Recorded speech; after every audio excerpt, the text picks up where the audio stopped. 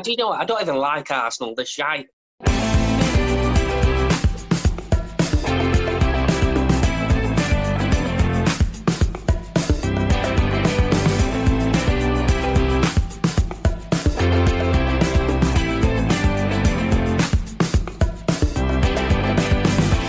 Bumper episode of the podcast, we talk about coronavirus and its effect on football at all levels. We also dive into what's happening at Man United at the moment and whether Ollie will still have a job after this weekend. And if he does go, will Poch be good enough to replace him? We also have a look at the games coming up this weekend in the Premier League, including big clashes between Man United and Everton and Liverpool and Man City. Yes, sit back, relax, crack open a cold one. It's time for 4 Manx, 1 Toffee. It's great. Alright, well, Dale, you took about half an hour getting a whiskey, so what are you drinking, mate? It is 4 Roses. Have you had that one? No, but I've heard. Go on, give us a summary. Ooh. Oh, that's all you need, mate. Ooh. Fucking hell, they want to get you on the fucking cooking channel, lad. This 4 Roses gets 4 oohs from me. What is it? Like, how many O's that you put on it is how good it actually is. On a scale of O to ooh. No. Oh, we're just talking about that scale of 1 to 10. Then definitely a 10. Can't be an ooh. You only get an ooh with Typhoon. Oh my God. You know what, right? Let's go here for a second, because I was having this discussion yesterday, right? Kim's a Yorkshire tea person. I'm bagging a Tetley's all day long, me. Are you funny about tea that you drink? Sorry to be really random here for a second. I don't funny about it. Yeah, I don't drink a lot of it anymore. It's more coffee. But if I do have a brew, not too fussed, to be honest. What Tetley's, Yorkshire, Typhoon, whatever they're called, I don't know, whatever. Don't taste the difference to me. But so I'm the same as you, Dale. But are you now like a coffee snob? Can you tell the difference between like shit and good coffee? Like if someone's offering me a brew, if it tastes like dirt, I'm sorry, it's gone. Like nah. I got one in work the other day, and I would literally just hand it back to him and was like, "That is not a brew. That is shit." You get given the coffee, and he's like, you just look at the colour of the coffee. He's like, too dark, too light. Yeah. And he's like, I've not had a roast this bad since my last night out in Hyde. Fuck off. Oh, just leave my hometown alone. It's not. No, it is that bad. It is that bad. Well, shit, man. R.I.P. Said Aaron Shipman.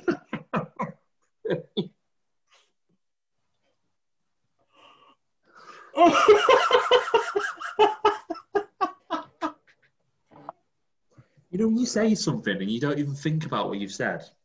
Like, I mean, how many families are just disgusted with me right now? I thought you was going to transition there into me going watching Hyde United, and you pop out with R.I.P. Harold Shipman.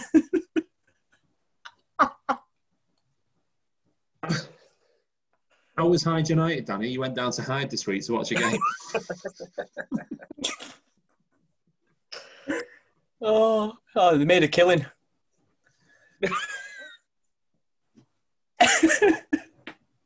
Oh, God. Oh, no. I heard the opposition smothered possession. Oh, Jesus, we're getting cancelled. No, it was... Well, Lee and Josh aren't here and it just descends into chaos. No, Hyde was quality, mate. I really enjoyed it. Again, like similar to what the boys said the other week when they went and watched Witten. Nice to see fans in a stadium. Nice to hear authentic crowd noise. Yeah. I mean, there was only 300 people there, but it made a difference. The football quality was decent. I wouldn't say it was outstanding, and maybe this is where I struggle with lower league a bit more because I've watched Stockport County a lot more, And there's a very, very big difference between what I watched at Hyde versus County. And then obviously going up the levels to what we've watched. But I would not discourage anyone from going again. Like, I thought, really good day out. The ticket was a tenner, so similar to what they paid for Witten. It was a brew. I didn't buy a pint. It was a brew because it was bleeding freezing. Yeah, it was fucking cold. Like, I barely took my hand out of my pockets all night. But yeah, 1-1 draw against Lancaster City. Hyde were down to 10 men for the last 35 minutes. Don't know what the ref saw. I think it was an elbow he thought he'd saw. It definitely wasn't. It's class though, being pitch side and listening to the shouts and listening to what the players are actually saying. Fully enjoyed myself, yeah. I would say I'd do it again, but I can't for at least a month now. How they dealt with COVID and all that? Quite good. Hand sanitizers at the doors, making sure everyone was distancing, markings on the floor, constant reminders on the tannoys, keep your distance, only be with people in your bubble, use the sanitizers that are provided. You can't do much more than that, really. No. In a stadium that small with limited people there, in terms of security, you can't force people to social distance. You've kind of got to leave them to it. But the measures were definitely there and in place. And people were observing it. There was a lot of people with masks on as well, to be fair. I think because we went on Tuesday, which was after the new lockdown announcement, I think a lot of people were still wary. So some people were wearing masks, which was nice to see. Like, it was a bit comforting for us. Yeah. But yeah, they seem to have dealt with it really well. And it's a shame because it's going to hit them hard again, having no football now in that league. Well, it's not saying. I was going to say, I mean, I know they said they're keeping the elite sports, but how sort of lower levels have they now banned? Is it stopped? Is it? It's conference north, south, like below that level. Below that level, yeah. Okay. Yeah, I'm pretty certain that's the level that they've had to stop. I think it is up to tier 6, isn't it? So tier 6 is the lowest tier that gets to play still. Which is interesting because that's the tiers that coincide with fans being in a stadium and not. Like, anything above that isn't allowed fans in the stadium. No. Anything below that can, and that's the one that's finishing. So it's a strange one. We don't want to get political and talk about this shit too much often, but we did have a small win today, boys, with pay-per-view being scrapped. Get the fuck in. Get the fuck in. Get the fuck in. You're daft. I mean, who came up with that idea in the first place? I'd love to know. And I'd love to know how long. I'd love to know how long it's been in the pipeline as well for. I'd love to know how long they've been thinking about it. Because you're not telling me they made it up on a weekend. No, it's tone deaf. It's absolutely tone deaf. I tell you now, they've been buttering us up since they brought football back at the end of last season, saying, we're going to wear all the games and all this and all that. And they've been buttering us up thinking, we'll get them all sort of hooked, invested. How good football is when you can watch it like all day, every day and everything, and then bang, $14.95. And they thought that we'd carry on paying it. And I guarantee, we've had a couple of fun ones, haven't we? With, what's my guy called on Twitter? The Everton fan. Kim Fitch. Kim Fitch, yeah. Yeah, him with his comment about bleeding that West Brom game at some point, only having 79 viewers in the mainstream media picking it up and stuff. But I tell you what, I bet he's not far off. No. I bet he's not far off. Apparently, they said it was, when the official numbers came out, some of the media sources then got hold of it after the fact and said it was less than 1,000, which is abysmal. What, for all the games? No, I think just for that one game. I don't think, I'd be surprised. I mean, what games have been on pay-per-view so far? So West Brom and Burnley, I think, was one, wasn't it? United, Newcastle. Leeds, Leicester. Not Leeds, Leicester. Leeds, Villa. Yeah, it was a Sunday. Was it Spurs and... Who was it? Spurs played Sunday. Sunday night was at 8 o'clock. I think that was a pay-per-view one. Yes, they were, yeah. Brighton, was it? Again? It's not going to be Burnley 1-0. There's not been there's not really been like a big game on pay-per-view, has there? It's been like the little straggly ones here and there, but United Newcastle was probably the biggest one. I'd argue so, yeah. And I mean, do you think that got more than 1,000? big fan bases.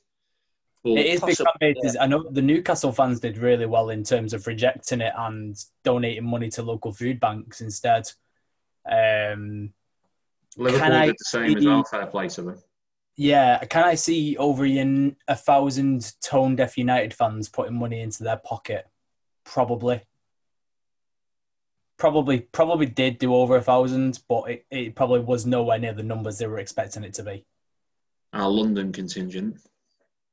That's the shit that we get all the time. All your fans are down south. All your fans are down south. Well, you're in Stockport, and I'm in North Wales. Fuck off, stereotypes. But that is probably the biggest game, isn't it? And yeah, I bet that got, I mean, if you're talking maxes, probably maybe a couple of thousand. I was going to say max 5K. Not the numbers that they thought they were going to see. Otherwise, you wouldn't have bothered scrapping it. If they were making any money from it, they wouldn't have scrapped it. And they'll put across this narrative now, like they've done it for the fans. And, we just didn't realise, like, how tone-deaf it came across. And I said, well, bollocks, we've all just not paid for it. That's what's happened. They'll never, ever accept responsibility and accountability for it. They will. That's exactly what they'll come out with. The press release will be, we've done this for the fans. We've listened to feedback is the exact words that they will use. That old chestnut. Yeah. At the end of the day, we're going to keep the campaign going because regardless of whether they're taking it away now and they're going to air those games for free or whether they're just going to put them behind that 3 p.m. watershed and all that bollocks, they've shown how greedy they are, the relevant footballing bodies. Your money is best spent elsewhere. It's best spent elsewhere. And I've struggled then. One beer,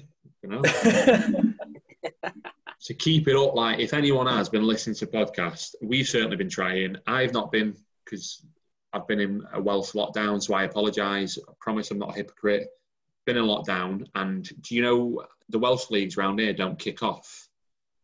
So you've got the Welsh Premier League, haven't you? Which is called something now, the Cymru Premier or something. But then the tier below that is where Buckley, because I live in Buckley in North Wales. The tier below that is where Buckley is. So Buckley are in like the North version of it. It's a bit like a conference, North and South. Their games aren't kicking off, they reckon, until next year, early next year. It's been delayed for that long. What, have they started the season? I think the Welsh Premier have. Yeah, the Welsh Premier have been playing. Well, They've not they've not let the one below do it. I mean, do you know of any teams that have gone sort of bust during all this in the Welsh League, or because I mean, it's not as well advertised as the Premier League and the money that comes in for that and what gets dished out to the the lower teams and leagues. I mean, surely this would have impacted more on the sort of the Welsh FA and the Welsh leagues more than say the English FA and the money we bring in, or the Premier League anyway. Yeah, I think, to be honest with you, I think everyone's bleeding struggled no matter which jurisdiction you fall under. The Welsh Premier, they're in a better position now than they were a few years back because there's a bit more mainstream sponsorship in the Welsh Premier now. There's a bit more attention there. Like, you've only got to look at the chief sponsor. The chief sponsor for the Welsh leagues now is JD Sports. Because, it's not exactly a small brand. They've started getting a little bit more attention and trying to sort of rebrand it and everything to get a bit more interest in it. But a lot of the clubs are tiny. I mean, you've got TNS, which are the most successful Welsh team. If anyone knows anything or cares about Welsh football, TNS are the most successful Welsh team of all time in terms of like Welsh trophies that they won, Welsh leagues, etc. And then it kind of falls off after that. There's not really an awful lot of talent in the Welsh leagues. It's just difficult in it because it's a bit like the international team. The international team's done really, really well recently, but that's because they're getting a lot of talent from players who've drifted over into the English leagues. And you're starting to see it now. Like, you get a couple of anomalies like they've got at the moment with the likes of Aaron Ramsey and Gareth Bale, and Premier League sort of stalwarts like that. But the standard's never ever been great. I mean, there's a lad, I can't remember what his name was. He's the record goal scorer. Reading about him the other day, he's a record goal scorer in the Welsh League. He scored absolutely hundreds and hundreds and hundreds of goals in the Welsh League. Ridiculous striking record. the highest he ever got internationally was a Welsh B team. Just wasn't good enough. Nice. Had a couple of stints. I can't remember. I'll see if I can search for him again. I'll find his name in a bit so everyone knows his name. You can have a look at him. Like in the Welsh Premier League, his statistics are insane. Like I'll get him up in a bit. But every time he tried to come over to England in the lower sort of tier leagues, like conference level and all the rest of it, he just never got going. It just shows you the difference in the level. Even there, do you know what I mean? Like that's their Premier League. And you can only imagine, like a few years ago. Up until about a few years ago, they still had open invitations to all the Welsh teams to like go into like their version of the Welsh FA Cup, like Cardiff and Swansea and teams like that. And could you imagine if Cardiff and Swansea went into their league? There'd be no point, would there? No. The standards it's a complete lopside. Like the standards just night and day. That's a waffle on about anyway, Dale. The honest answer is I'm not too sure, but I'm pretty sure they are all struggling, and especially the teams in the North and the South leagues who just can't play at the moment because it's been deemed that it's not safe for them for whatever reason. It's a shitter. Like I've had my 6-a-side league finished again. Lee, I know, was getting back into rugby, and his season's wiped out. Which is just shit. Yeah.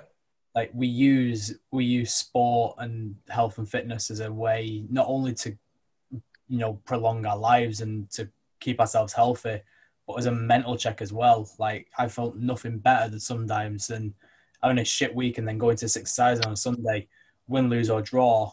I've gone and ran about for 50 minutes, taken my anger out on football, screamed at a few players, and come back feeling such like a better person. Yeah. And it's just a shame that these like I take the players at Hyde, for example, like they're part-time players. Like they have had football stripped from them now. Like a lot of kids at that team when I was at Hyde, by the way, very, very young lineup. Probably come through the academy. I was part of that academy at one point in my life. A very productive academy line there. So they've brought in a lot of them youngsters in, and they've now had football taken from them. And because they're only part-time, means they've got part-time work. I bet a lot of them are back on furlough now as well. So Tuesday, they've gone from playing in front of 300 people and really just striving for this future. Wednesday, going to work. Thursday, fuck all. Shite. Absolute shite. Well, you were scrapped first, Dale, weren't you? Because I know it's not football, but obviously you're a basketballer. You play basketball, and they just decided to put a fucking clamp down in Tier 3 on indoor fucking team sports. Oh, mate, I've not played since March. Oh. So that's when it first stopped. Was in March, and there was, I think the elite level. I think Basketball England allowed the elite level basketball to continue. I think sort of August time, but sort of the recreational sort of stuff had to wait. And I think we were due to, my first sort of game back was the 24th of September, I think it was. And Boris came out with that announcement on Tuesday, the 22nd, saying all indoor sports and stuff are scrapped, whatever it was, as of that Thursday. So that's put, And you know what? It's so shit as well and stupid because you're not allowed indoor sports with basketball where it is limited people inside a space. Yet I've been allowed to play at Power League in Manchester on a Wednesday night with 5 people on each team on the pitch, 2 people on each team outside the pitch, and I've crossed paths with hundreds of people to get to the pitch in the first place because there's 12 pitches up there and literally the narrowest of hallways to get in between people.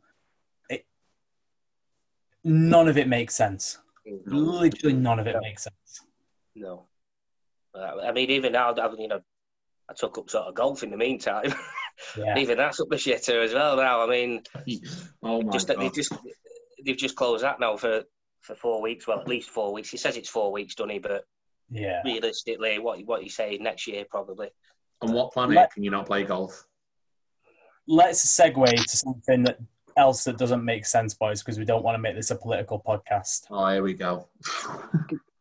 Now, I could go a few avenues here, but let's just get it out of the way now. What the fuck is happening at Manchester United?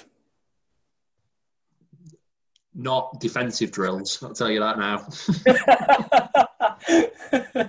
Fucking hell, we said in the group last night, we said last night, didn't we? Like, me, you and Lee got into it, like, and it got a bit heated. Like, me and you definitely got into it, yeah. Yeah, like we always do. And you even said people must think we just don't fucking get on. Me and Danny love each other, it's fine. It's so good. Yeah. People can, listen, learn a lesson, folks. People can have a difference of opinion and still be mates.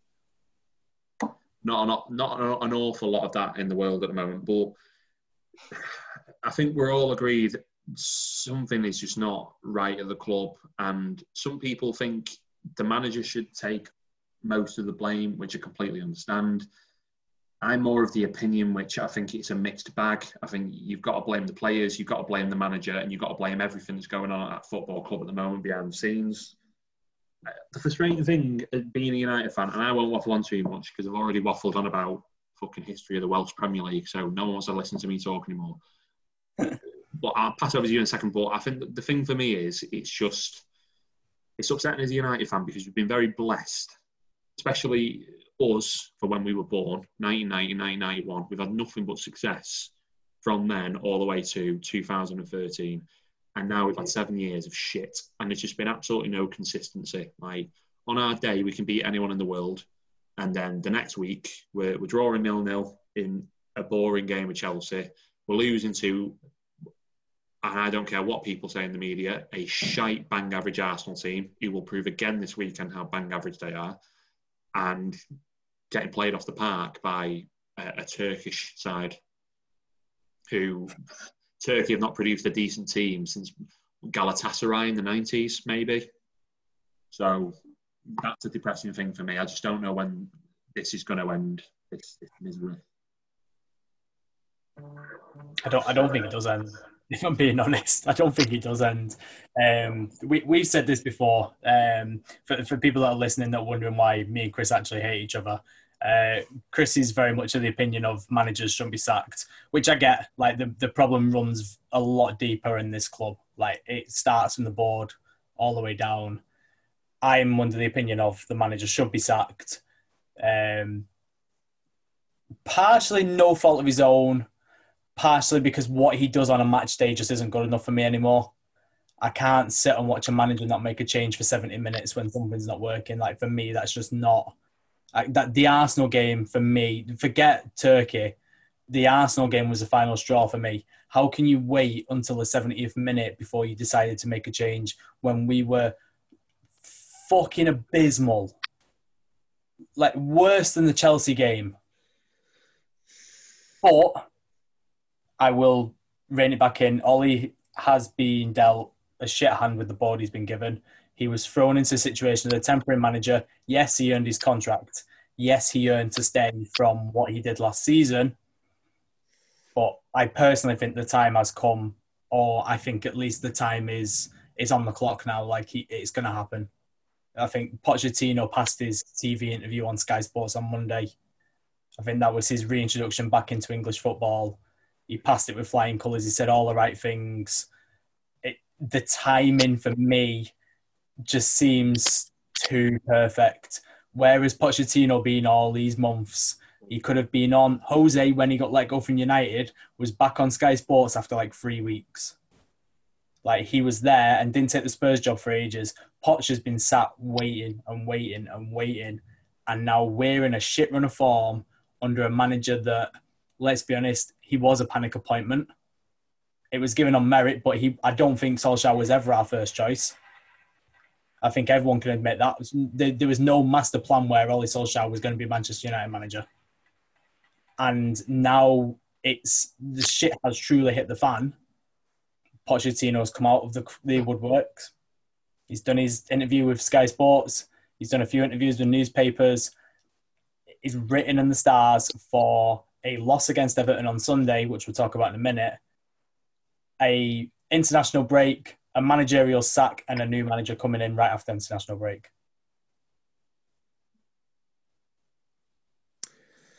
What do you think, Dale? Well, I was a bit after the Arsenal game. I was quite frustrated, a bit disappointed, angry, and then I'm to be honest, I didn't watch it last night. I'm glad I didn't. Caught the highlights, but I'm just I'll go back to probably the start of the year when we got beat at home to Burnley. I think it was 2-0. And at that point, I felt something had to change. I felt we were just going drastically downhill. And to his credit, he did pick it up. But I've now got to that point again after the last couple of results. He did get a couple of decent results against Newcastle away, PSG away, Leipzig at home. I mean, I don't know if they were a fluke. Looking back at it now, I think Lee and Danny might have mentioned that in the group chat. Actually, some of these, results probably were a fluke. But I've kind of given up with him, and I do agree with you, Chris. I do think it's a mixed bag of stuff as well. I do think it is partly the board, the players. I mean, some of them players there. Harry Maguire was not this shit at Leicester. No. Paul Pogba was not this shit at Juve. Rashford at times is brilliant, but he's too inconsistent. The list goes on. The list goes on. I mean, Ollie, if rumour has it that he had 4 targets in the summer and we didn't get any of them, if he would have got them, to be honest, I probably won't be talking about this. They would have improved the players we've got. But he didn't, and we go back to when Jose was in charge, same situation. Didn't get his targets in the summer. By Christmas, he was gone. And I think that's the case with Ollie. I think Saturday we're playing into Everton. I think that's a massive, massive game.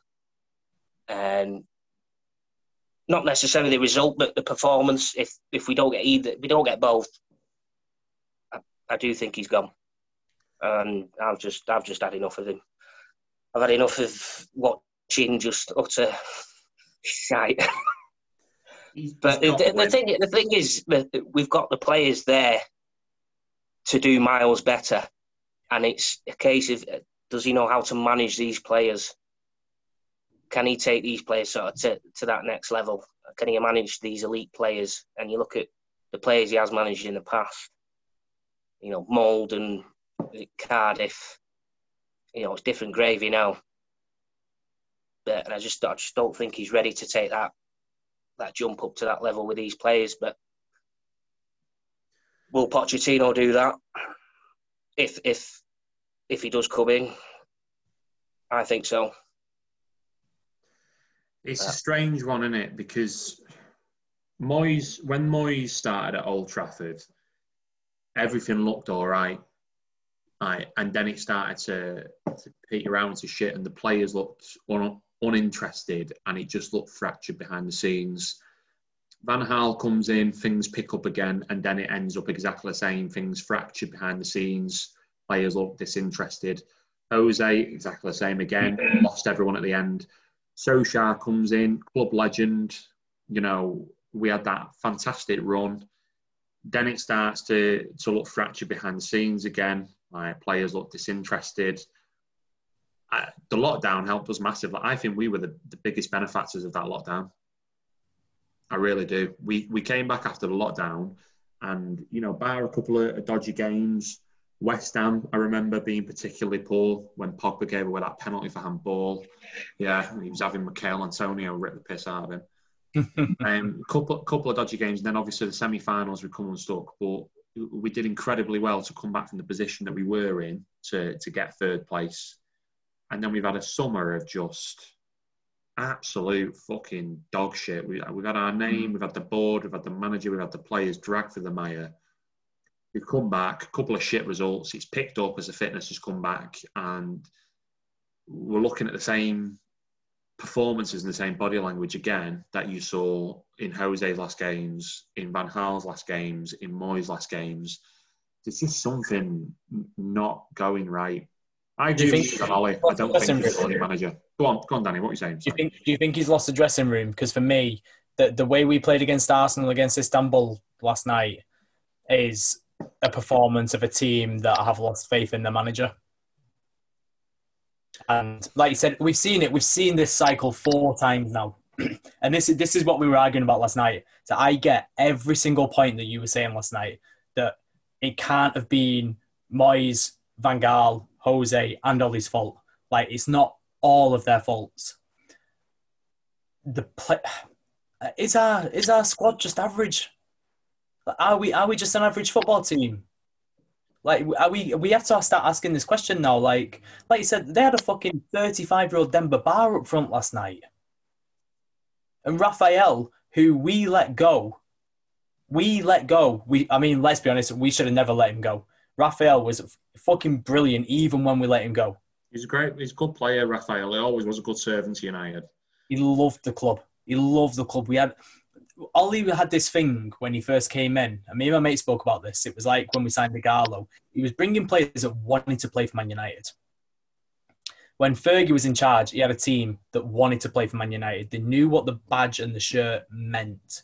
Roy Keane said it on Sky Sports the other day. Even in an empty stadium, he still fucking loves going to Old Trafford. It's still a majestic place. I don't think the starting 11 anymore cares that they play for Man United. I think they care that they're footballers. I think they care that they're getting the money. But in terms of the shirt that they're wearing, I don't think they're interested anymore. I think they're just... There's no passion. No, there isn't any passion, no. You're watching players like Paul Pogba. Paul Pogba is probably the best example for it, actually. Because he just doesn't give a fuck. He's waiting for a move. If it wasn't for the fact that COVID hit, he would have been back at Juve. I think that's pretty clear. The rumours were there all summer and even before the summer. Before COVID, he was going back to Juve. And I don't think he's asked. I think he's just waiting. But then that is where my issue lies with Ollie, because he keeps on going back to him. He keeps on going back to him rather than using Donny van der Beek, who, let's be honest, lads, has been fucking brilliant since he's played. Whenever he plays, that's when we look our best. You know, there's a few people, I've spoken to a few people who've been on Van der Beek's case. Like, Brad's one of them. We went to college with Dale. He's not the biggest fan of Van der Beek. Everyone's entitled to their opinion. You know, I use Brad because he listens to the podcast and stuff, so he'll appreciate a shout out, hopefully. And he's a big United fan, I know. And he watches United all the time, and he's got a better opinion and a better chance of saying what's right than what's wrong. But there's a lot of people that have been hard on Van der Beek and stuff. But the thing about Van der Beek is he is playing a style of football that a lot of them are just not up to speed with. Pogba takes too much time on the ball. He really does. Fred has been fantastic this season. He's been one of our best players, but sometimes he takes too much time on the ball. McTominay, he played again. He played again last week, and he had a fantastic performance. But there was just times when he was just dilly-dallying, and you don't need to be doing it. The thing about Van der Beek is it's in and it's out. It's two-touch at its finest. Danny, you've played football for years. You play football more than I play football, and I grew up playing it. How many times, first drill that you used to do on your Tuesday, your Thursday night, you used to go training, two-touch. Small square, two-touch, go. Yeah. The whole thing about football is the ball moves faster. You used to say it on the podcast before. The ball moves faster than the man. Give and go, give and go, give and go, give and go. Van der Beek's fantastic at it because he's come for that Ajax academy where you just play that style of football. It's just drilled into the total football. The more I think about it now, the more I think he was brought in to replace Pogba. I think Pogba was wrong. To say that you want to go to Real Madrid as well is your dream move is just... Scholes wouldn't have said that when he played for United. Evra wouldn't have. Ferdinand wouldn't have. I think the only person who said that was Ronaldo. And we give Ronaldo a pass for that because Ronaldo stayed longer for us and we honoured his move because of it. Exactly. And also, Ronaldo won a fucking Ballon d'Or while playing for us. Paul Pogba's had about 6 good games in the last 3 years. We said it in the group before. I said the last good game I can remember Pogba having was Watford last season. Yeah. Before that, it was Leicester years ago when we were in Munich. Yeah. A few years ago. And he had a half decent game in the derby when we won 3-2 when he scored 2. But the real star of that show was Alexis Sanchez. Yeah, tell a lie. That was a great game for Pogba.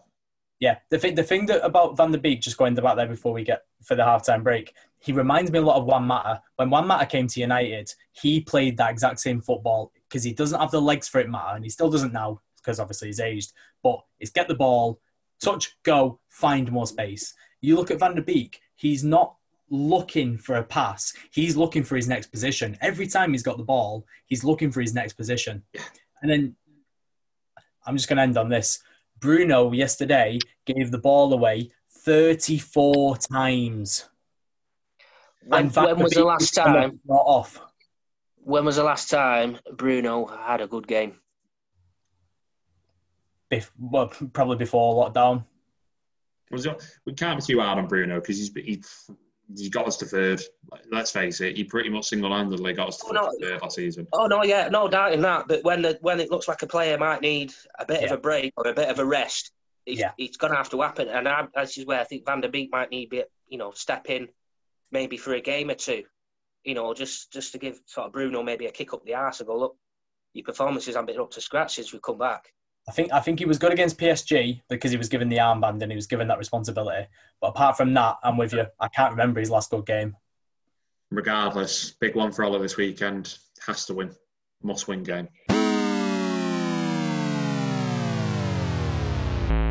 What are we drinking? I have moved to Golden Champion by Badger. Dorset Brewers. Well, still on that whiskey, mate. Oof. 4 Roses. I am on Old Faithful Jaipur. Oh, I had them. What was them? Erdinger. May have bought myself a little bit of Coke. Oktoberfest. Rewind. Oof. Stop it.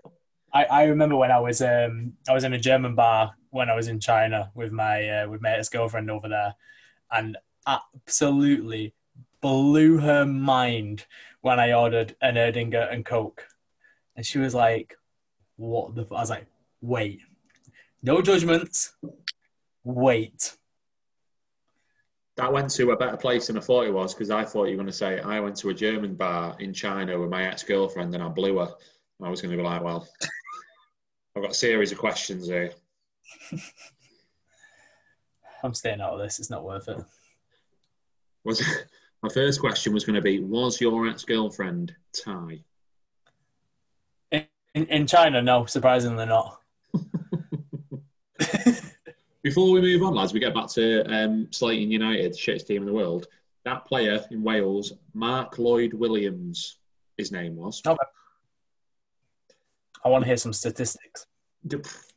Honestly, it'll blow your mind this, right? So he started his career in 1992 at Portmadoc. Had a couple of spells, or had one spell there and then a spell at Bangor. Went to Stockport County once upon a time. Probably has. So this is the point I'm trying to make. So at Bangor City in 94-95 season, he scored 21 in 29. Went to County, scored 1 in 18. I mean, it just shows you their standard. Had another stint at Bangor a few years later, scored 31 in 58, which is a great record. Went to Halifax Town, scored 6 in 24. You know what I mean? Like, so he was like that his whole career. The best one is this. Went back to Bangor Town for a third time in 2000. Between 2000 and 2002, he scored 68 in 55. Yeah. Unreal. Played for TNS 2004-2006, 60 in 67. Mad stats those, aren't they? Never made the Welsh squad. Don't even think he came close. Wales B squad was the highest he got. Just shows you the standard of the league, doesn't it? It's crazy that is actually crazy how different, or maybe not how different, just how lower the standard must be over there. If I was to speculate, I mean, I think when you went to see Hyde the other night, Hmm. I think if you put Hyde in the Welsh Premier League, they would probably be challenging, I'd imagine. That just says a lot about the league. And listen, there's some good players in the world. I'm not slagging any players off at all who play in the Welsh Premier League. If you play in the Welsh Premier League, you're playing football to a very high standard. It's better football than I am. Exactly. It's more to show you the levels between, well, that and the conference, where people think that the level of football is crap anywhere below the Football League. Well, it's not. Trust me. These lads are good. They're very, very good. No. A special shout out to Stockport County last night, who, for some reason, had to replay their FA Cup fourth qualifying game against Chesterfield because they fielded an eligible player and won the game. And the FA decided, during COVID times, by the way, where you could avoid more travel and more mixing of people, instead of following the actual rules and giving Stockport the bye and disqualifying Chesterfield, to replay the game. But it don't matter because County won 4-0. Up the fucking Hatters. Unreal. And now they've got the away day to Rochdale on Saturday in the first round of the FA Cup proper. Yeah, I was going to say, is that the first round now that they're in? But It is, mate, yeah. Quality. How long's that been since they've made the proper... In a while. It's been a while. And I tell you what, they will go and challenge Rochdale. They really will go and challenge Rochdale. I watched them play each other in pre-season. County's pre-season was really weird because of the way the Football League was working. They had to play all of the higher league teams first and then drop down to like their level. Whereas normally you start off with the shitters and then work your way up, don't you? Yeah. And Rochdale only beat them 2-0, I think it was. But County gave them a really good game. And County flying high in the league. It could be an interesting one. It could be a really interesting game, that. I won't be surprised if County went and got a result. Financially, it'd be massive for them. Well, you forget sometimes the fans. I was about to say financially, it'd be massive for them if they beat Rochdale and got to the second round. But is it? Well, Fans and stadiums. It's being streamed on iFollow, and Rochdale is splitting it 50-50 with County, which is good. So still, there is going to be some income coming in from it. Shit, innit? 40 for 15, folks. Put your money into channels where the teams actually need it, rather than massive conglomerates bleeding Premier League and all that. Yeah. Let's move on to something that we touched upon before. But if the worst was to happen this weekend and Everton beat us, I think it's pretty certain that Ollie's gone, innit? Especially with the international break, a couple of weeks to mull it over for the board. Is Pochettino the man? Is he the man to step in? And I'm not going to... I could be here for hours giving my opinion. I'm going to let you guys just ramble on this one, and then I'll sort of cut in where necessary. Is Poch the one that's going to get us back to the top? I would say yes, purely by the fact that there's no one else either out there at the moment. That was going to be my exact answer. I think. Do I think Pochettino will turn us into a title winner? No. Is he the best available option? Absolutely. Yeah, I mean, you can look at his work that he's done with his last two clubs. You know, Southampton. He brought. You know, they were a solid. I think they were top six for a couple of straight seasons, or around about there. You know, top six, top eight. Obviously, worked his magic and got himself the job at Spurs. You know, where I think when he took over, I think Spurs had maybe not finished above Arsenal for God knows how many years, and you know, he turned that around pretty quick. He got them sort of top two, top three for a couple of straight seasons. You know, Champions League final. You know, yeah, he's not necessarily won the trophies, but you can't say he's not been sort of kind of successful in what he's done at the, you know, especially at those two clubs anyway. But yeah, I mean, in terms of what's out there at the moment, Poch is probably by far a higher calibre of manager that we should probably have. Yeah, I think I agree completely. Like I said, worked his magic at Southampton, And that point you just made there is a really interesting one where Arsenal always finished above Spurs. I think since Pochettino took over and now has obviously left, Arsenal haven't finished above Spurs in that time period. Which, yeah, I could talk about Arsenal's decline, but Arsenal's decline doesn't also happen without Spurs going up. Like, the two can go hand in hand. And we've seen that. Like you said, Spurs got to the Champions League final. Whether we agree with his decisions in the Champions League final for starting Kane over Lucas, that is another conversation for another day. I just think he is a team builder. He's a man manager. I think he would get more out of them players than Ollie is. I think he's not going to be scared of dropping anyone. I think if someone's not performing, I think he is just going to tell them to, book your ideas up or get out of the club. I think someone said it in one of my chats today, United are now a project. Like, we've gone from being the top club in the world, we're now a rebuild project. Exactly what Spurs was, exactly what Southampton was. It's the Pochettino special. He is the manager to come in and rebuild again. I think out of the managers that are available, who's the next best one? Allegri? Do we care?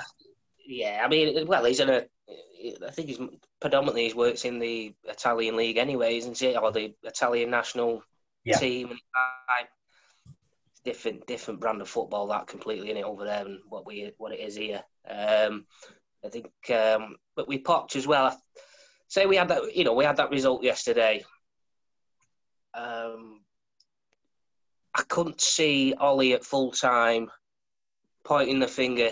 You were shit. That was a shambles. That was embarrassing. I was going to ask you that question. Could you imagine that first goal, Ollie going into the dressing room and lambasting them? It won't happen. It won't happen. He'll, he's too nice. He's too soft. He'll put his arm, around your shoulder and say, "Don't worry, mate. Don't worry, Harry. Chin up, our kid." But I can see Poch. If Poch was there, he'd be completely different. He'll probably lay it straight. Like I say, he probably won't be scared to drop anyone. Yeah. Don't give a fuck what the board says. He's doing shit. Fuck off. Get someone else in. It's probably one of my other negatives for Ollie. Like I say, I just don't think he's got that bit of ruthlessness to him. What would have been great for Ollie is if he brought Keane in as part of his coaching team. Yeah. Fucking hell. You don't want people to fucking be assaulted, do you? No, but Keane lacks what Ollie hasn't got. He'll strike a bit of fear into the players. Which, I don't think the players are scared of Michael Carrick. Like, if you look at Ollie's coaching team, you've got Ollie, who even when pissed off is still smiling. Like we saw him lose against Arsenal and he was smiling at full time. You've got Thingy McKenna, who was the youth team coach. Doesn't look like he could fucking shout at anyone. Carrick, who played with half the squad, so they probably still see him as a mate rather than a coach. And then Mike Phelan, who's about 164 years old. He was there when Bobby Charlton was playing for United. There's no one in that coaching lineup that would tell me they have bollocked that defence for that first and second goal. Let's be honest, the second goal was horrific. Yeah, Bruno's pass to Mata was awful. How Mata was expected to try and deal with that was atrocious. And then, Mata lost it, maybe a bit too easily, but I'm not going to criticise him too much because he was put in a shit situation there. But the defensive positional awareness... I can't be going mad for it. There's no leaders, players or staff. We go back to the Keane era. You cock up, he's laying into you. And then when he went, we had Vidic. He was an absolute rock. He wouldn't take shit either. And then when he wasn't available, Evra, you can see how passionate Evra is on Sky Sports. You could see that probably going to be exactly the same when he was in the dressing rooms after a 3-0 loss to an absolute shite team or whatever. But and then obviously you had Fergie back in the day. But you look at the team now and the staff, and it's like who's taken on that responsibility? I know Maguire's a captain, but to me, it doesn't seem like he'd be one of those that, you know, he did something wrong or put a foot wrong, he'll be down your throat. Maguire is the captain, but he's not a captain. Mm. No, and you know, when we've said that before, it must sound like we're slagging off Maguire. I think Maguire's a top-class defender. I really do. Maguire's a fantastic defender. But there's two things with Maguire. You're only as good as the players around you. And the defence is just all over the place at the moment. I mean, I think it's bad that we don't know what our best defence is. Do you know what I mean? And we've tried Shaw, Lindelof, Maguire, and Wan-Bissaka, and I'm sorry, but it doesn't work. It doesn't work. He's had like 2.5, 3 years. Can only guess and he still doesn't know. I can only guess recruitment, lads. If I could guess, all the rumours were that he wanted Upamecano over the summer, and it's not happened. He's not been able to get him. And I think Upamecano was available for, was it 45 million his clause was? Or something around that mark. And we've not gone out and got him, which he's going to come back to bite us, right? Someone's going to pay that clause, and someone's going to get a top class defender. But that's by the by. Like, we're talking about players that aren't playing for United. The other thing about Maguire is, I think he's had a bit of a rough summer. He's low on confidence, and I don't think he has the greatest captain's attributes anyway. Like, when the going gets tough, Maguire is a feel sorry for himself character. We don't need someone who feels sorry for themselves. Juventus 99, we went 2-0 down in 11 minutes. Filippo Inzaghi twice. Yeah. Roy Keane did not feel sorry for himself. Produced one of the best performances from any United player in any game, let alone a captain's performance. And it was, everything he did that game was perfect in terms of how he rallied the boys, pulled a fucking goal back for us, fucking got booked for the cause and sacrificed his place in the final. He was everywhere that night. He was all over the place. And you're talking about a team of superstars in Juventus. They had Zidane, they had Davids, they had Inzaghi, they had fucking player after player after player, just top class. And we were not supposed to win that semi-final from 2-0 down, and we managed to fucking do it. We managed to do it and beat her in their own backyard. That's a captain's performance. Maguire, I've never seen do that. When the goings got tough, I've never seen him produce that. But the problem is, just, who else is there? There's no one else that I can think of who would do that for United. We just don't have those characters in the dressing room. I have such a golden segue there with you talking about Juve 99 and their manager at the time, Carlo Ancelotti, managing the team who could put the final nail in Ollie's coffin this weekend. We need to move on, lads. Everton. The boys that were playing, the early leaders that seem to have just completely fallen off a cliff. What the fuck is going on? We said last week, didn't we? Listen, no one was expecting Everton to win the league, but you take a couple of players out because of injuries and suspensions, and it gets difficult. Yeah, that's as far as it goes for me. What do you think, Dale?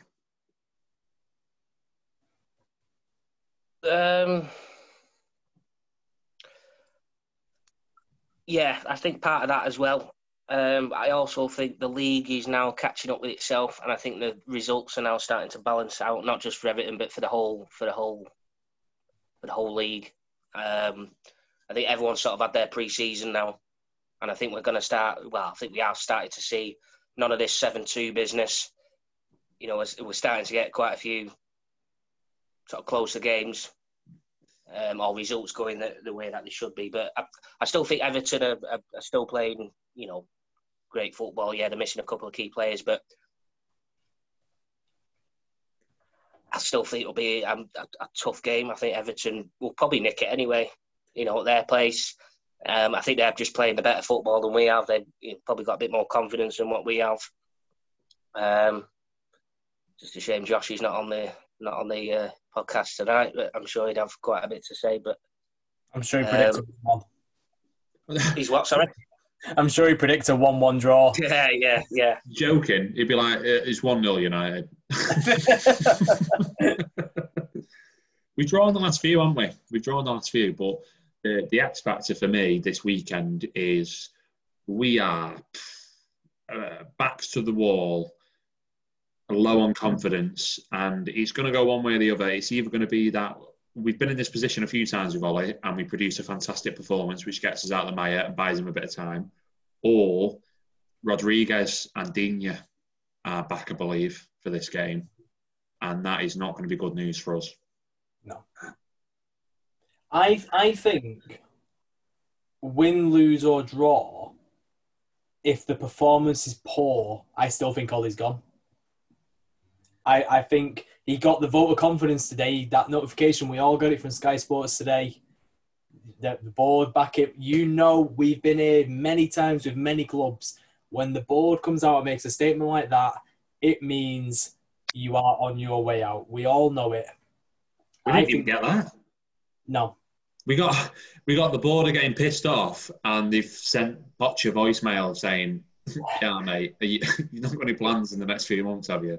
I think win, lose or draw, that we could be very well looking at Ollie's last game on Saturday, no matter what. What are we thinking for score predictions, boys? Oh. Do you know what? If what you've just said, Chris, is true, and James and Ignira are back, and the start and the fully fit, and I know, well, he got banned anyway, so he should be, he's not injured, is he? And we went there a couple of years ago and got stuffed 4-0.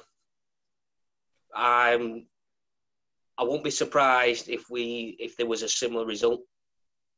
Maybe not 4, but the manner of the performance, maybe a 2-0, but a very comfortable 2-0 to Everton, or something along those lines. I just with everything going on, I just can't see us getting anything positive out of that. He might surprise us like he usually does every 6 or 7 games. He'll pop up with a random result, i.e. the PSG one the other week, and but I'm fearing a very comfortable loss, to be honest. It's weird, isn't it? It's weird what a difference a week can make, because the thing with Ollie is when he gets his tactics right, he gets them bang on, like spot on. And you saw that against PSG. You saw that against Leipzig. And when he made the changes that he needed to make against Newcastle, it was absolutely fantastic what happened in the last 10, 15 minutes of that game.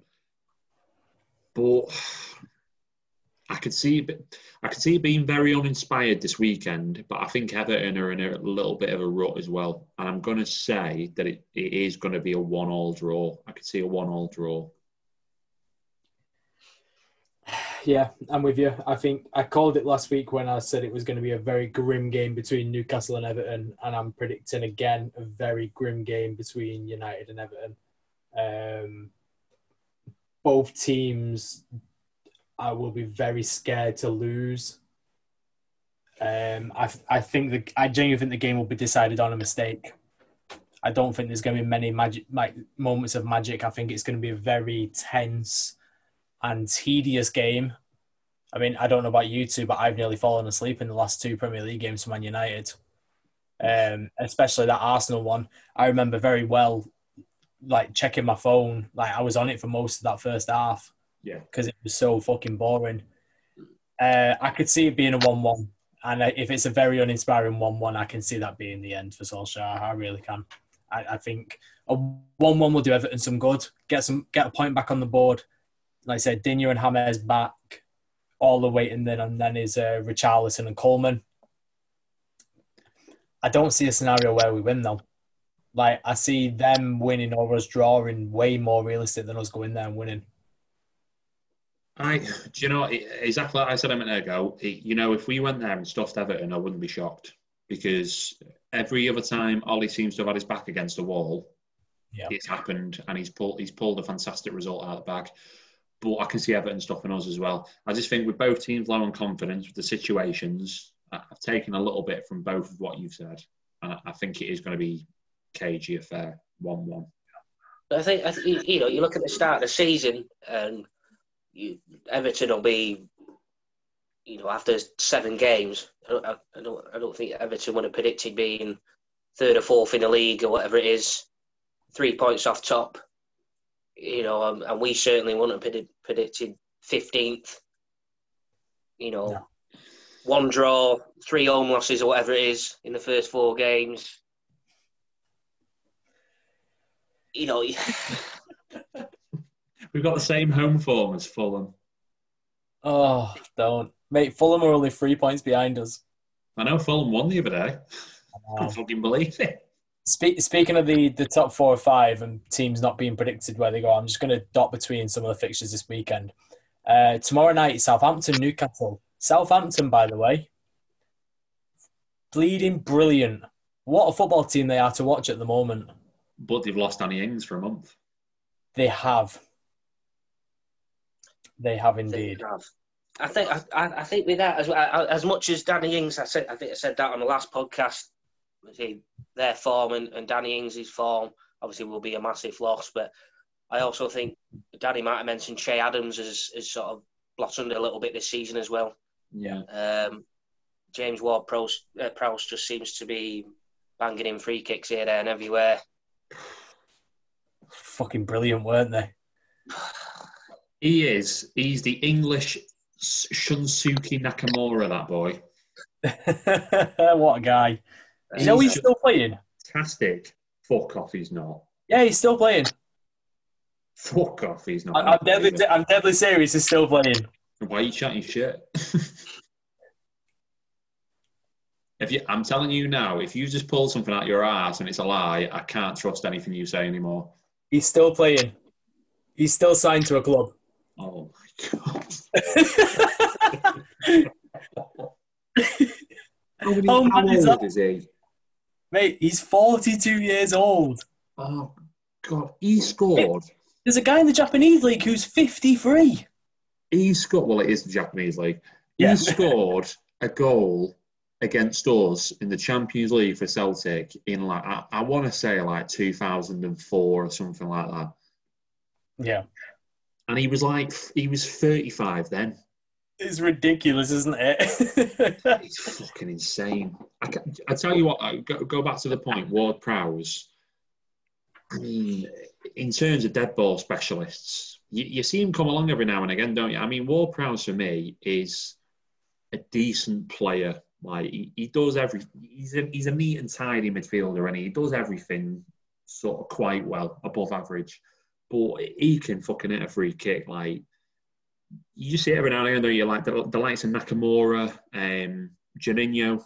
If you remember Juninho for Leon. Yeah, for Leon. He was a fantastic dead ball specialist. Juan Roman Riquelme, he was fantastic over a set piece. Jesus, you pulled that one out of the bag there, son. What the man Riquelme is.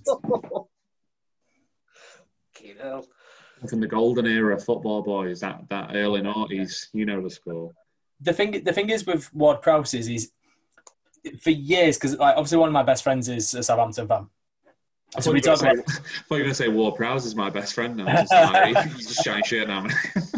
He's on the podcast next week, boys. And we've spoken about Ward-Prowse a lot because every time I seem to watch them, all he did was just laud Ward-Prowse's. Oh, he's a set piece specialist. Oh, he's a set piece specialist. And I don't think I've ever seen him score a free kick until just recently. Like his delivery on corners and crosses is outstanding. But this season, in fact, I'll take it back to last season when he was given the armband. It was midway through the season, Hasselhoff gave him the armband, and he just seems to have developed into a very, very good centre midfielder. There was a point in that Aston Villa game where they were 4-0 up, and I think Romeu was trying to take a really quick throw-in, and he was like, no. Chill the fuck out. It's 4-0. Let's not do anything stupid. And it's like he's maturing into his role now. I didn't see the England squad earlier. Was he part of the England squad today? I think he was, yeah. He deserves it. I think he's a great footballer. Dead balls aside, like he's really controlling Southampton games now. His goal against Everton was fantastic. His 2 free kicks against Villa were sensational. Southampton just seem at the moment like they're on absolute fire, and I don't know where it ends.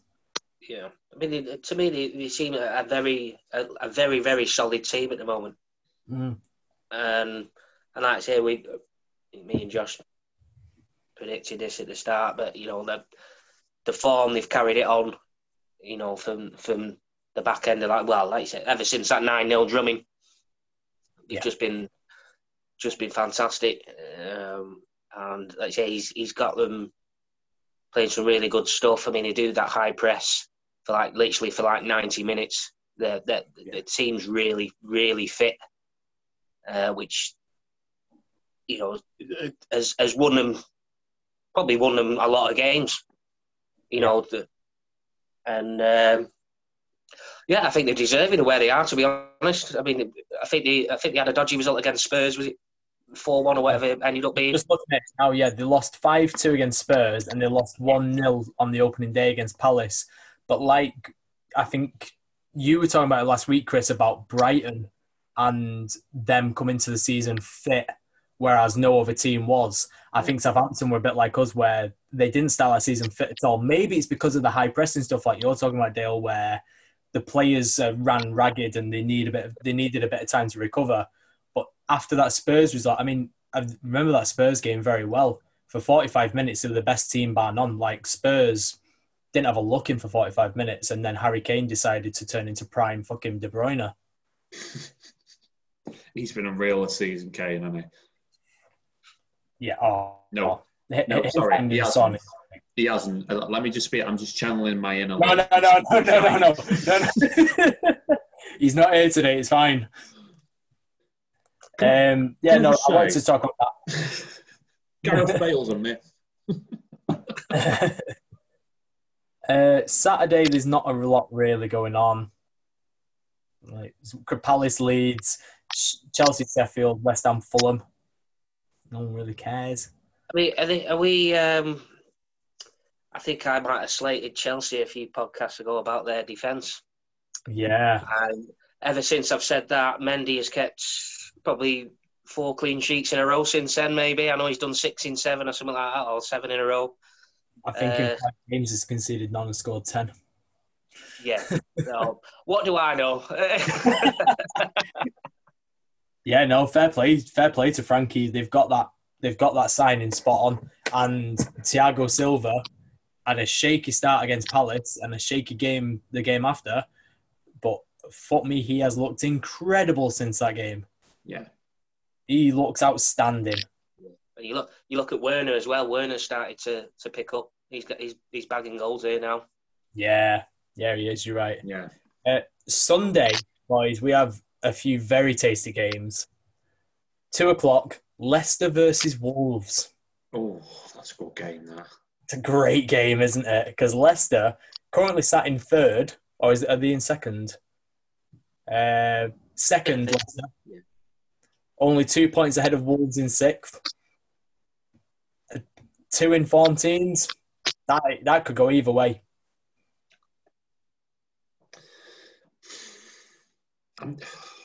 It's always going to be Leicester for me. Yeah. On current form. I was going to say a draw. I don't know. Yeah, I don't know what you think. Like that screams Leicester to me. That tight game, but Leicester win that one. It does for me. The only thing that is sort of swaying me this way, and we've not seen it yet, but Leicester being in Europe, like Wolves are coming in fresher. Leicester are playing. It's a fair point, to be fair. But we haven't really seen European exploits affecting teams yet this season, so it's probably too easy to say. I reckon Leicester will probably nick it. I reckon it's going to be a very exciting game, though. I think it'll be a very exciting game. And then the one after it, so that's at 2:00. At 4:30, the early title decider, City versus Liverpool. Oh, you know what? Like, I've forgotten until you've just noticed it. Until you've mentioned it. Then, like, you forget this game is this weekend. Like, yeah. That is a belter of a game. That it really is a fantastic game. That I don't know which way it's going to go. It's phenomenal. Looking at the last few results: City 4, Liverpool 0, Liverpool 3, City 1, a 1-1, a 2-1, and then a 0-0. Both teams are coming in on winning form. that game could be fucking incredible, you know. It's difficult, isn't it? Because the problem is Yeah. Liverpool's defence, but then City haven't got a recognised striker at the moment. Well, Jesus is back, isn't he? Is he back now, Jesus? He He played the other night, didn't he? He scored on Tuesday. But he's not Aguero.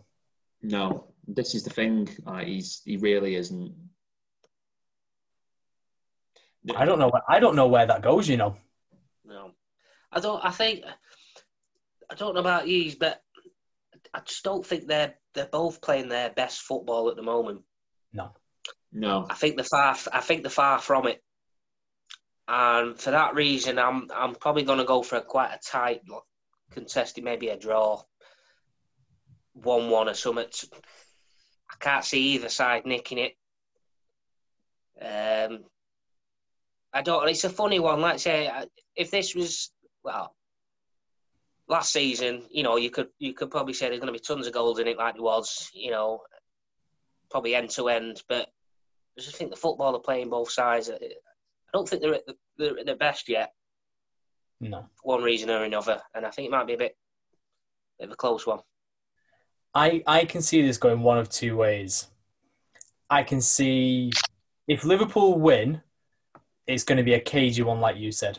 It's going to be like a 1-0 or a 2-1. Or I can see City absolutely wiping the pissing floor with them.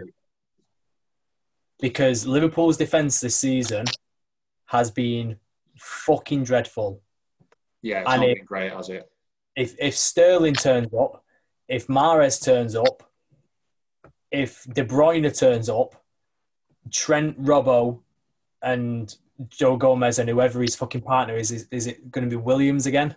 Don't get me wrong, looked good against West Ham the other night. I think he got man of the match. But what player on his debut doesn't get man of the match these days? It's a fucking fraud award. But they could absolutely wipe the pissing floor with them. And when you said about the team, like neither of them shown up yet. I think this is the one where City do turn up. I think this is the one that City have been waiting for. They've been battering teams in Europe. They scraped one against Sheffield, didn't they, the other day? Yeah. I mean, that Sheffield United is such a weird team to go against at the moment. You don't know which one's going to turn up. They were poor against West Ham. They just about beat City. And I'm sticking with my guns. I'm saying City wipe the pissing floor with Liverpool. I reckon 4-1. What are you saying, Babs? I think Danny might have just twisted my arm there a little bit and just put me... Yeah, to be fair, I didn't... Yeah. I think... to be fair, I didn't even think about that defence, to be fair, of Liverpool's. I'll probably go... on that, I'll probably go for a City win then. 2-1. I'll go. Oh, that's difficult to say because it could go a few ways, but literally by definition, it could go a win, loss, or draw a few ways. It could go a few ways, yeah, just like every other football game. I'm going to say City. And the reason why I'm going to say City is because they're looking a bit better at the back since Diaz has come in. Mm-hmm. Which is a good sign because on top of Liverpool's defence, and it sounds crazy saying this because Liverpool are top of the league and they smashed it again in Europe the other night, but, you know, apart from Jota, Salah and Mane haven't been their usual industrious selves. Firmino's as prolific as ever. Did you see Klopp was actually questioned about him the other day? And he said, do you have a headache choosing between Jota and Firmino? He was like, no headache. What? Sorry. Firmino should never be starting the way fucking Jota's playing. Was the rest of that no headache because Firmino was getting dropped for Jota? Because now Jota's scoring fucking goals every game. They don't look as industrious going forward, do they, Liverpool? So I'm going to say 2-1 City. Yeah. I'll even say that. I think this is the one where City turn up and they start. This is the game where they start mounting the title challenge. Yes, 100%.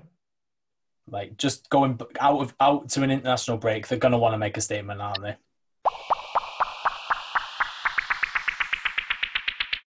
I'd love a muffin, me now. Right.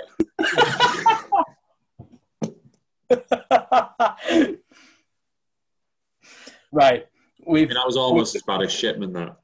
Yeah, we've dotted all over the league. Let's go through the actual rest of the weekend. We've guessed Everton and United, haven't we? We've said what we wanted for Everton and United. So just remind me, because I'm gonna write all these down and we're gonna start doing it properly. So I said 1-1. What did you say, Danny? I'm going 2-1 Everton. Right. No, I appreciate that. It's a good estimation. I like it. Dale, what are you saying, mate? What did you say? 2-0 Everton. 2-0 Everton. And then City, what did you say for City, Danny? I said 4-1 City.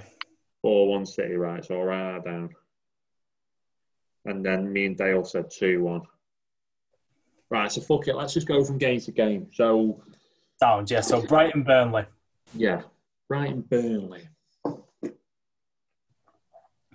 1-0 Brighton for me.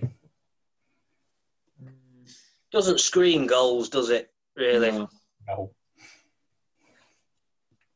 So that means 4-0 Brighton. Put them down.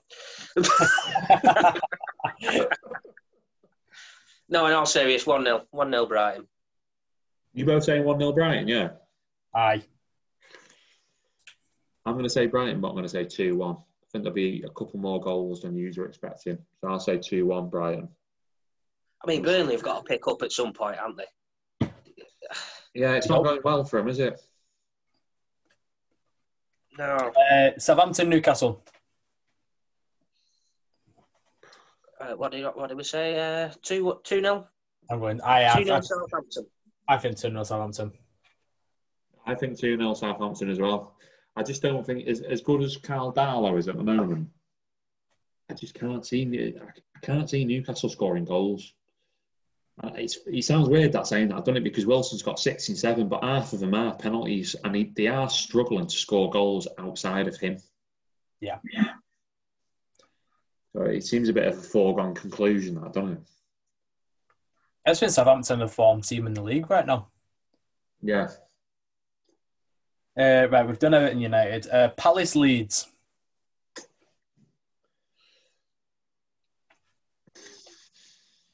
Now, you see, Leeds were showing up a little bit for me in the Leicester game. Yeah. I don't know how it's going to go for Leeds now, because when they faced Liverpool, it was a tight game, and they could have got a result from that game, but it didn't. City, they got a very good result in that game in terms of the 1-1 draw. They've been quite good, solid all season, Leeds, but they really did get spanked by Leicester. Like, it was just a complete and utter domination. It got played off the park. And I don't know how it's going to go. I don't know if Bielsa's going to be beating them on the training pitch all week and they're going to bounce back, or whether they're going to have another bit of a flat performance against Palace. And I'm going to go in between, and I'm going to say a 1-1 draw.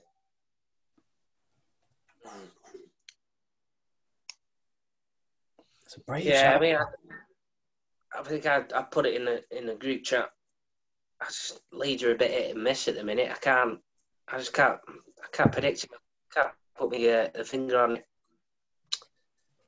I mean, they got not necessarily results, but the performances against Liverpool and City. But it goes back to, the start of the season. These freakish results and teams not up to scratch, and stuff like that at the minute. So I think they probably played them at the right time, to be honest. And then got brought down to earth a bit with Leicester. I might go Palace here,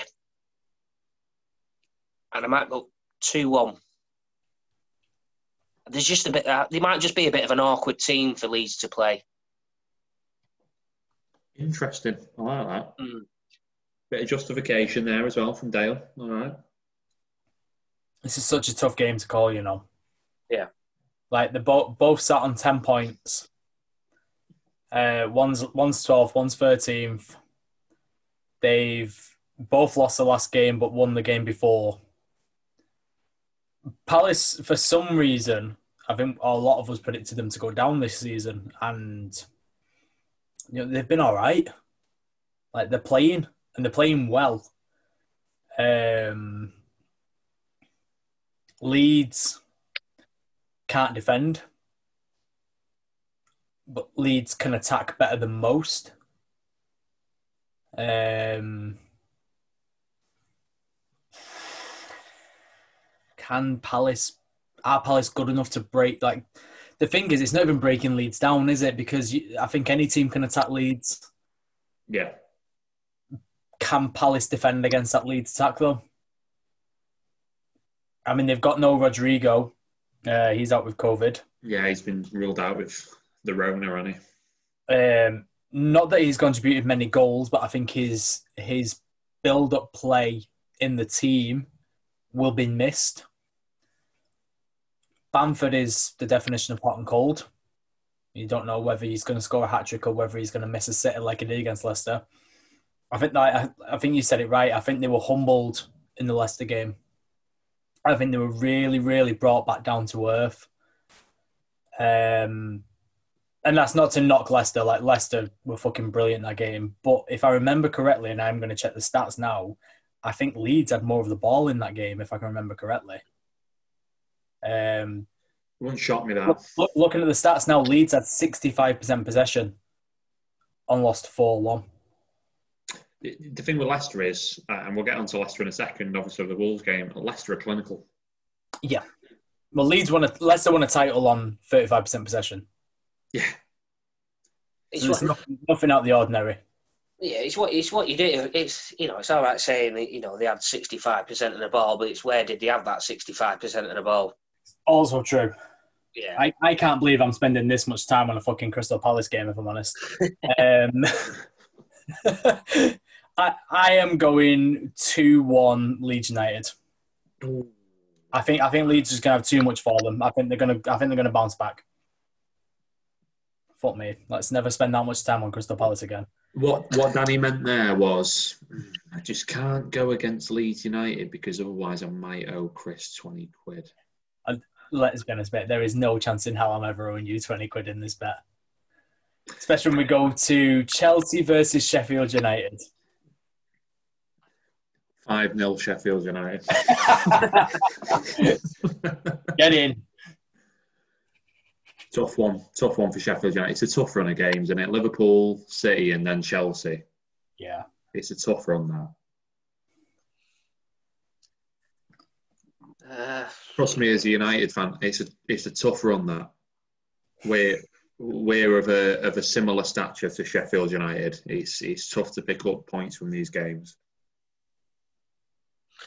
Did any of you watch that Sheffield United City game last weekend? I saw bits of it. I tell you what, I don't know if he's trying to implement something else wilder, but they tried passing that ball in, and they tried turning it into Arsenal. I don't know why, but every time they got into the final third, they'd either play it back, across. They never whipped a ball in. I don't know. It just wasn't Sheffield United, especially from last season. And I don't know. This is contributing to why they just can't bag a goal or bag a point or a win. So I can't see anything other than a Chelsea win with this one. I'll probably go about 2-0. But it definitely does seem something different with Sheffield United this season, especially in that final third. Well, Chris Wilder came out after the game, didn't he? And he was fuming. He was furious because I listened to an interview of him on the radio after the game because I was on the way back from training. And he was furious saying like pretty much along the lines of, I don't know why we're trying to match City, pass for pass, sort of style for style, because it's just never going to happen. City are just far superior than we are on the team sheet on paper. And they were sort of dissecting the game. Now, I listened to half the game, like commentary-wise. Obviously, it's hard to paint a picture when you're not watching it, you're just listening to it. But from what I could hear, and from what I've seen in the highlights since, it's almost like they don't have confidence in the final third. Like, they don't want to even risk playing that final pass or trying that through ball or trying that cross because they're dreading losing possession. Does that make sense? Yeah. So I think they're struggling a bit with that at the moment. I think because they're so goal shy, they just don't want to risk losing possession, especially against the bigger teams like City. But I mean, last season? McBurney was their top scorer, wasn't he? He scored what, like 7? I think I remember saying on the radio he was top scorer with either 6 or 7. Yeah. I'm saying that they've not got top prolific goal scorers in that team. And they've put an awful lot of faith in the young lad that he's just brought in from Liverpool, whose bloody name escapes me. Ryan Brewster, that's it. They put an awful lot of faith in him, and he's got a big price tag and stuff on him, which is, it's out of the norm that for Sheffield United, really, to splash that much cash on a youngster. But I agree with what you said, Dale. I think if they would have played against City last week the way that they played the entire sort of duration of last season, before the lockdown, obviously, when they were a little bit poor after, I think they would have got a result. And after that long ramble, having said that, 3-0 Chelsea.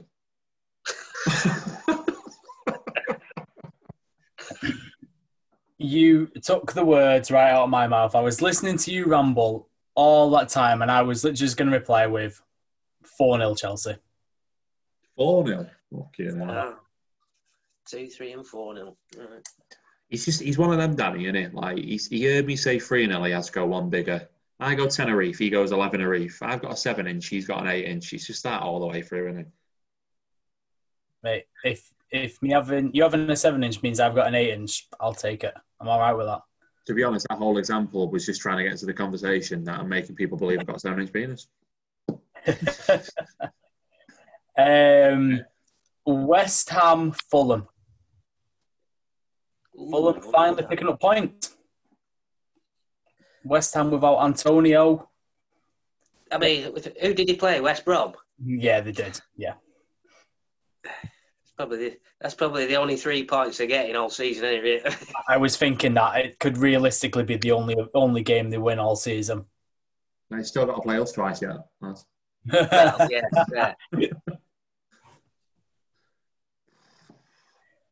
I mean, it's West Ham all day, isn't it? Yeah. It's by how much?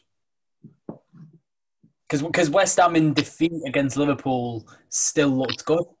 I don't know what the hell has happened at West Ham since COVID Moyes appeared, but even in defeat against Liverpool, they still look good. I know me and you had a strong debate about the Jota goal, whether it should have been offside or not.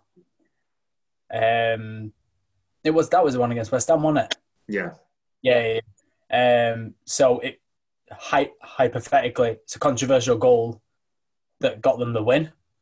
I think they've brought in Ben Rama. It was a fucking fantastic signing. Yeah, I'm going short and sweet. 3-1 West Ham here. I like it. Dale?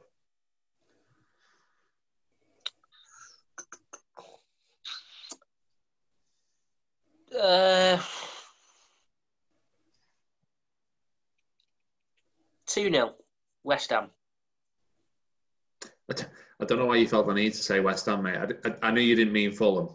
2-0, and let me specify West Ham. Fulham are that bad that Allaire could get onto the score sheet here. Let's not be silly. I mean, am I being silly? No, you're not. It's a strong possibility, isn't it? Fucking hell. It's West Ham's game to lose, and it's just by how many. I do think they were really unlucky against Liverpool. I think you can argue that both goals were contentious, with the Salah one as well. Klopp can kick off all he wants. It was definitely a dive. You made the most of very, very minimal contact. I'm not going to pretend like I'm a biased, United, I hate Liverpool fan. We've seen it a lot from strikers across the Premier League. We saw a fair few from United's strikers last season. He went down.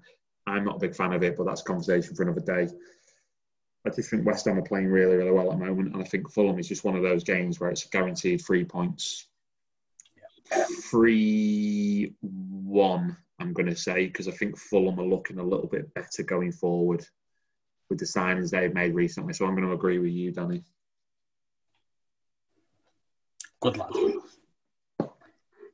Moving to Sunday. West Brom Spurs.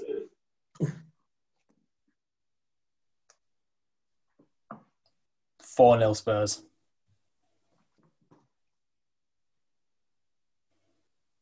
West Brom haven't got a cat and nails chance.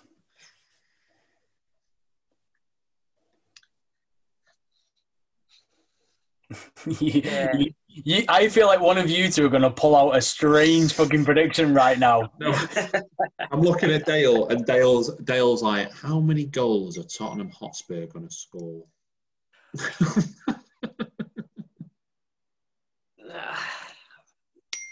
Yeah, I think, obviously, I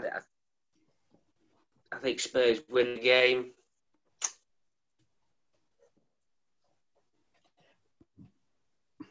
Three 0. I like it.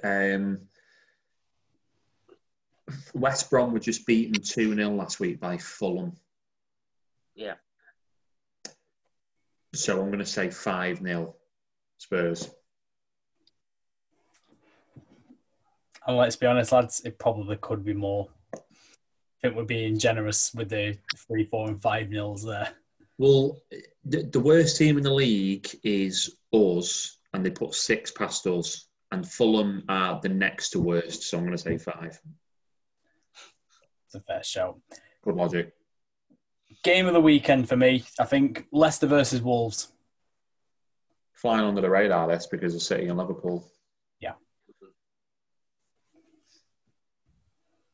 I can't call this, genuinely, It's difficult, isn't it? 2-1 Leicester. I can't call this yet. It's difficult, isn't it? 2-1 Leicester. He's put his money where his mouth is. I love it.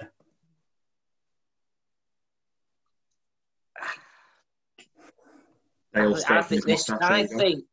think this has got draw written all over it. 1-1. Okay.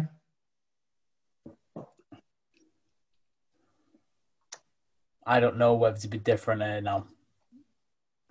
To complete the trifecta of potential results, I'm going 2-1 Wolves.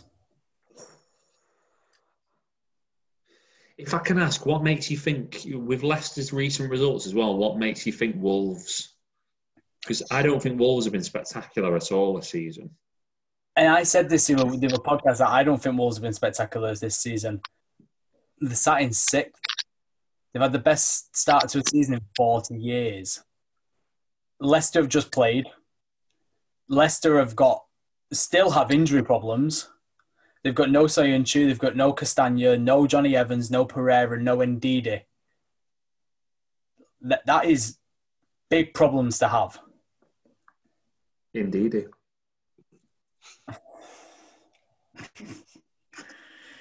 We covered City Liverpool, didn't we? I'm ashamed. I'm not even continuing with that game after that fucking remark. I'm not even continuing. No. Wolves to me are... I think Wolves are a big X factor this season. With not being in Europe, I think we said it a couple of weeks ago, they've spent big this season and they really have spent big. Yeah. And they're not in Europe and they're clicking and they're firing. I think they're going to go under the radar a lot this season because no one's paying attention to them. Everyone expects them to be hovering in 6th because that's the team that Nuno's built there now. And I think they're going to be a cunt to deal with. Like, to put it nicely, I really think they're going to be a horrible team. And I just think Leicester's injuries and the fact that they played tonight, and also for the sake of being different, I think that's why I'm going with Wolves.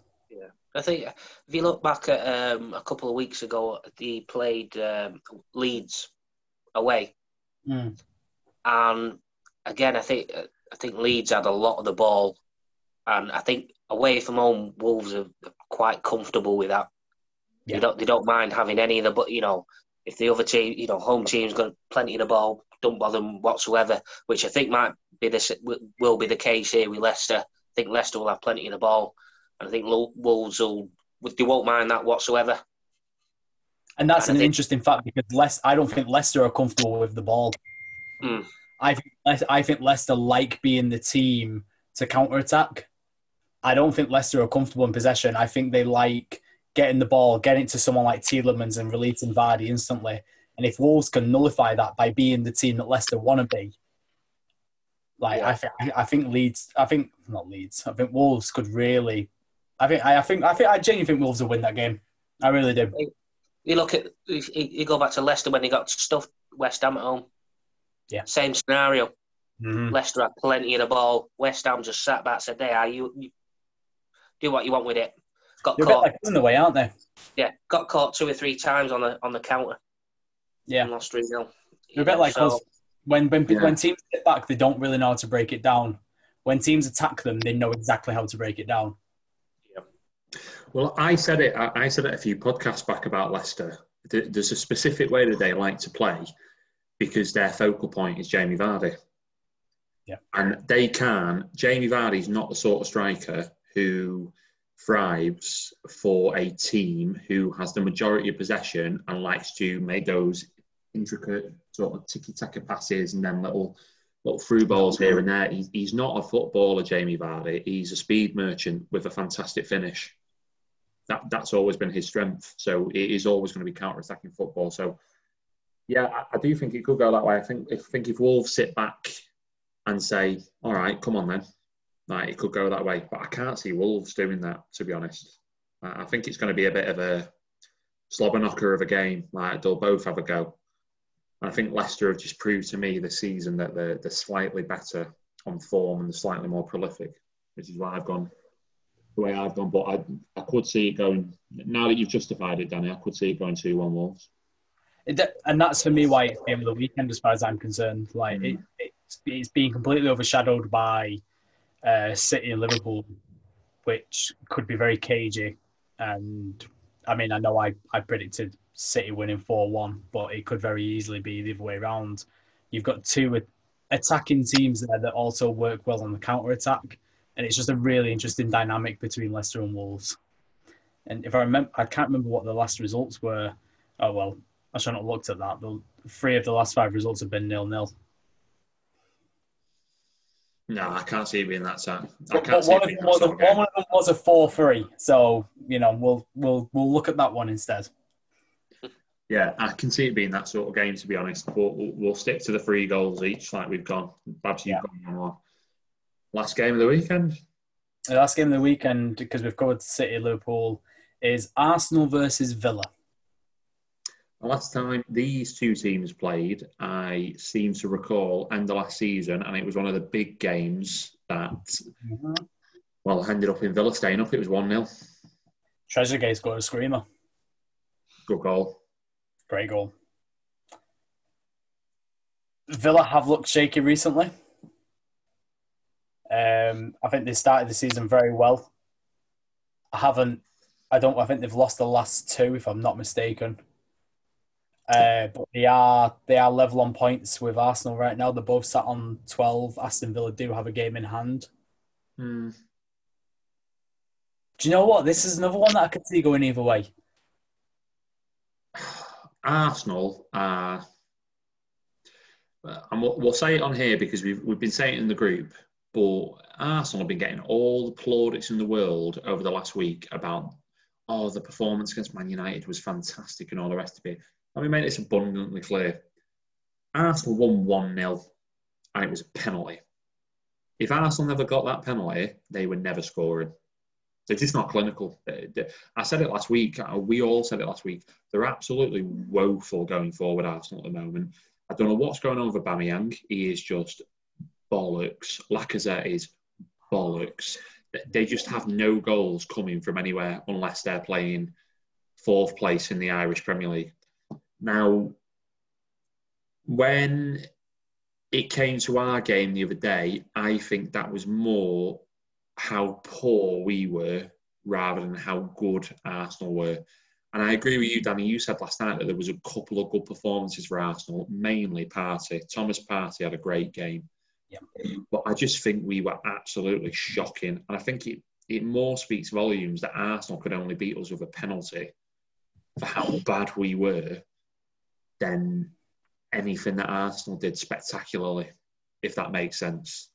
I don't think Arsenal won that game. I think United lost it. Yeah, 100%. 100%, I think. And if you watch Villa, now I know Villa went 4-0 down against Southampton, but fucking it almost took 4 goals to make Villa wake up. And if you watch the last 20 minutes of that game, Villa were all over him like a rash. Oh, brilliant. They were fantastic. Ended up being what looked like a competitive scoreline in the end. If that Villa turns up, I think Arsenal are getting smashed. I'm going to say 3-1 Villa. Oh, he's gone there. He has gone there. Wow. I don't know how you follow up with that. I know, I was waiting for you to speak then. I'll be honest, I've got a completely different opinion. I think this is the game. Aubameyang comes back to form. I think Arsenal are gonna absolutely slate these 3-0.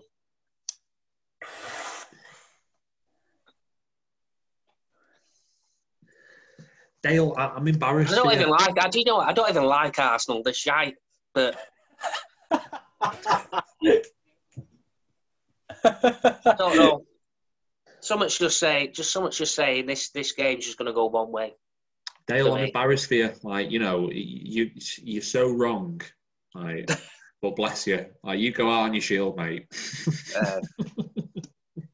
And I am going to cut you both right down the middle. 0-0. I see Emi Martinez returning to the Emirates and causing them a fucking nightmare. You know what, Babs, right? We've been quite outlandish with all the other games. Like, you know, I'm looking at my sheet here and we've gone 3-0s and 5-0s here, there and everywhere. Danny's been exactly the same, and it's come to the last game, and he's put a 0-0 down for Arsenal and Aston Villa. And do you want to know why? Because I see them cancelling each other out completely. I see them completely cancelling each other out. I think they're both teams that are all right. That's what they are. They're all right. Like, you've got a couple of outstanding players, but those outstanding players cancel each other out. Grealish and Partey cancel each other out. Aubameyang and Martinez cancel each other out. Lacazette is doing fuck all. He is Arsenal's hype man. He's not a striker. He's just there to be part of the celebrations. I feel they've got a left hand side there, Arsenal, which could cause problems in Kieran Tierney. Kieran Tierney is a brilliant footballer. Yeah, and Aubameyang. I think that left hand side could cause issues. Yeah, I agree. But I just think I'm looking at Barkley and Grealish together. I'm looking at Ollie Watkins, who will attack Arsenal's defence more than Marcus Rashford did, let's be honest. Because I think Villa are going to play with a bit more freedom, and I think Arsenal are going to play with more freedom. I don't think they're going to attack. They're going to defend against Villa, because why would they? They're going to go for the kill. Yeah, of course, yeah. And I do think it plays in Dean Smith's hands. But I could see it being a battle of the goalkeepers. I can see the weekend ending on a boring 0-0.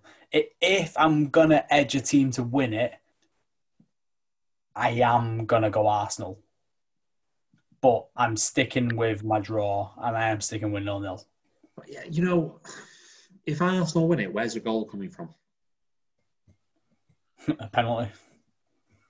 Penalty, Saka. I think Aubameyang returns to form. I could very well see what you're saying, Dale. I could very well see Aubameyang banging about 5 this weekend. I think that penalty will just give him a bit of a lift. I think that was his first goal in five games, was it? Yeah, something like that. Along those lines. Lacazette, well, he usually does shit away from home anyway, so we're expecting much of him against us. Different player when he's at home. Yeah. I mean, I'm looking at Arsenal now, right, and, you know, they scored the penalty against us. And this isn't counting the Europa League, because Europa League, there just seems to be a different team. They won 4-1 again tonight, didn't they, against Molde? Yeah. They couldn't break Leicester down. They couldn't break City down, which, you know, I know City's City. Fair enough. Give you the buy on that. Sheffield United, I watched the Sheffield United game. It wasn't a great game at all. And the two people that scored for them, Saka and was it Pepe who scored the second for Arsenal in that game?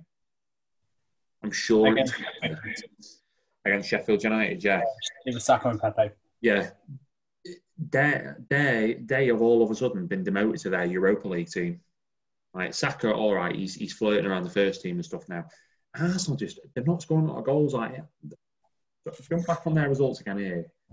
Was it Leicester they had before that again in the cup? No, it was Liverpool. So Liverpool wiped aside easily, no worries. You know, they looked good against Fulham on the first day. They beat West Ham 2-1 when West Ham still had a full in-health David Moyes before he got COVID, so that doesn't count. Yeah. They've just not.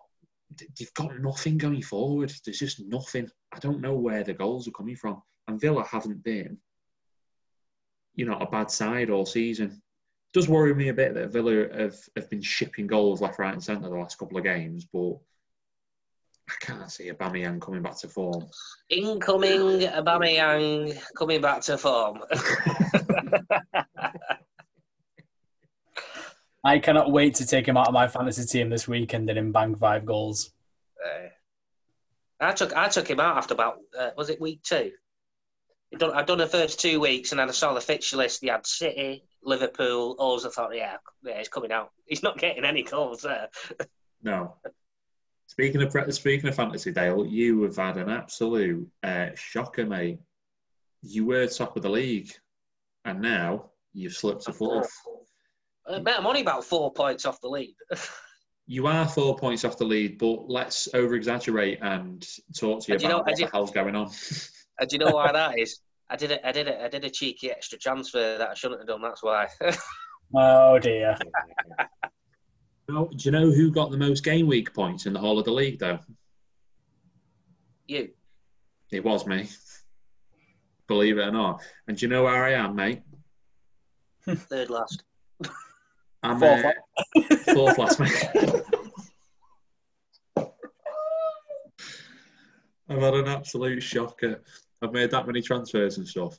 No, talking about the Fantasy League, and we'll shut off in a few minutes. This is going to be a right bumper podcast, this. We've just been at it all night, haven't we? Oh, aye. We've got Daniel Norman, Tom Smiles and Tom Walker top 3, but the top 4, including you, Dale, is very close. You're talking 415 to 411, and then it's a sharp drop-off to Josh in 5th. He's 20 points behind. I'm going to make a bold prediction now. Norman will not let go of that top spot for a long time. You reckon? He's one of my best mates who I was living in China. He is a fantasy football mad kind of guy. He is on it. I think it's going to be you and Babs. Like you, Babs, and him going for it for the rest of the season. Now he's at the top, he'll stay there for a while. You say that, mate, but he had Martinez in there last week who conceded 4 goals. He knows fuck all. Well, you know, I've not played my triple captain yet. I've still got that card to pull.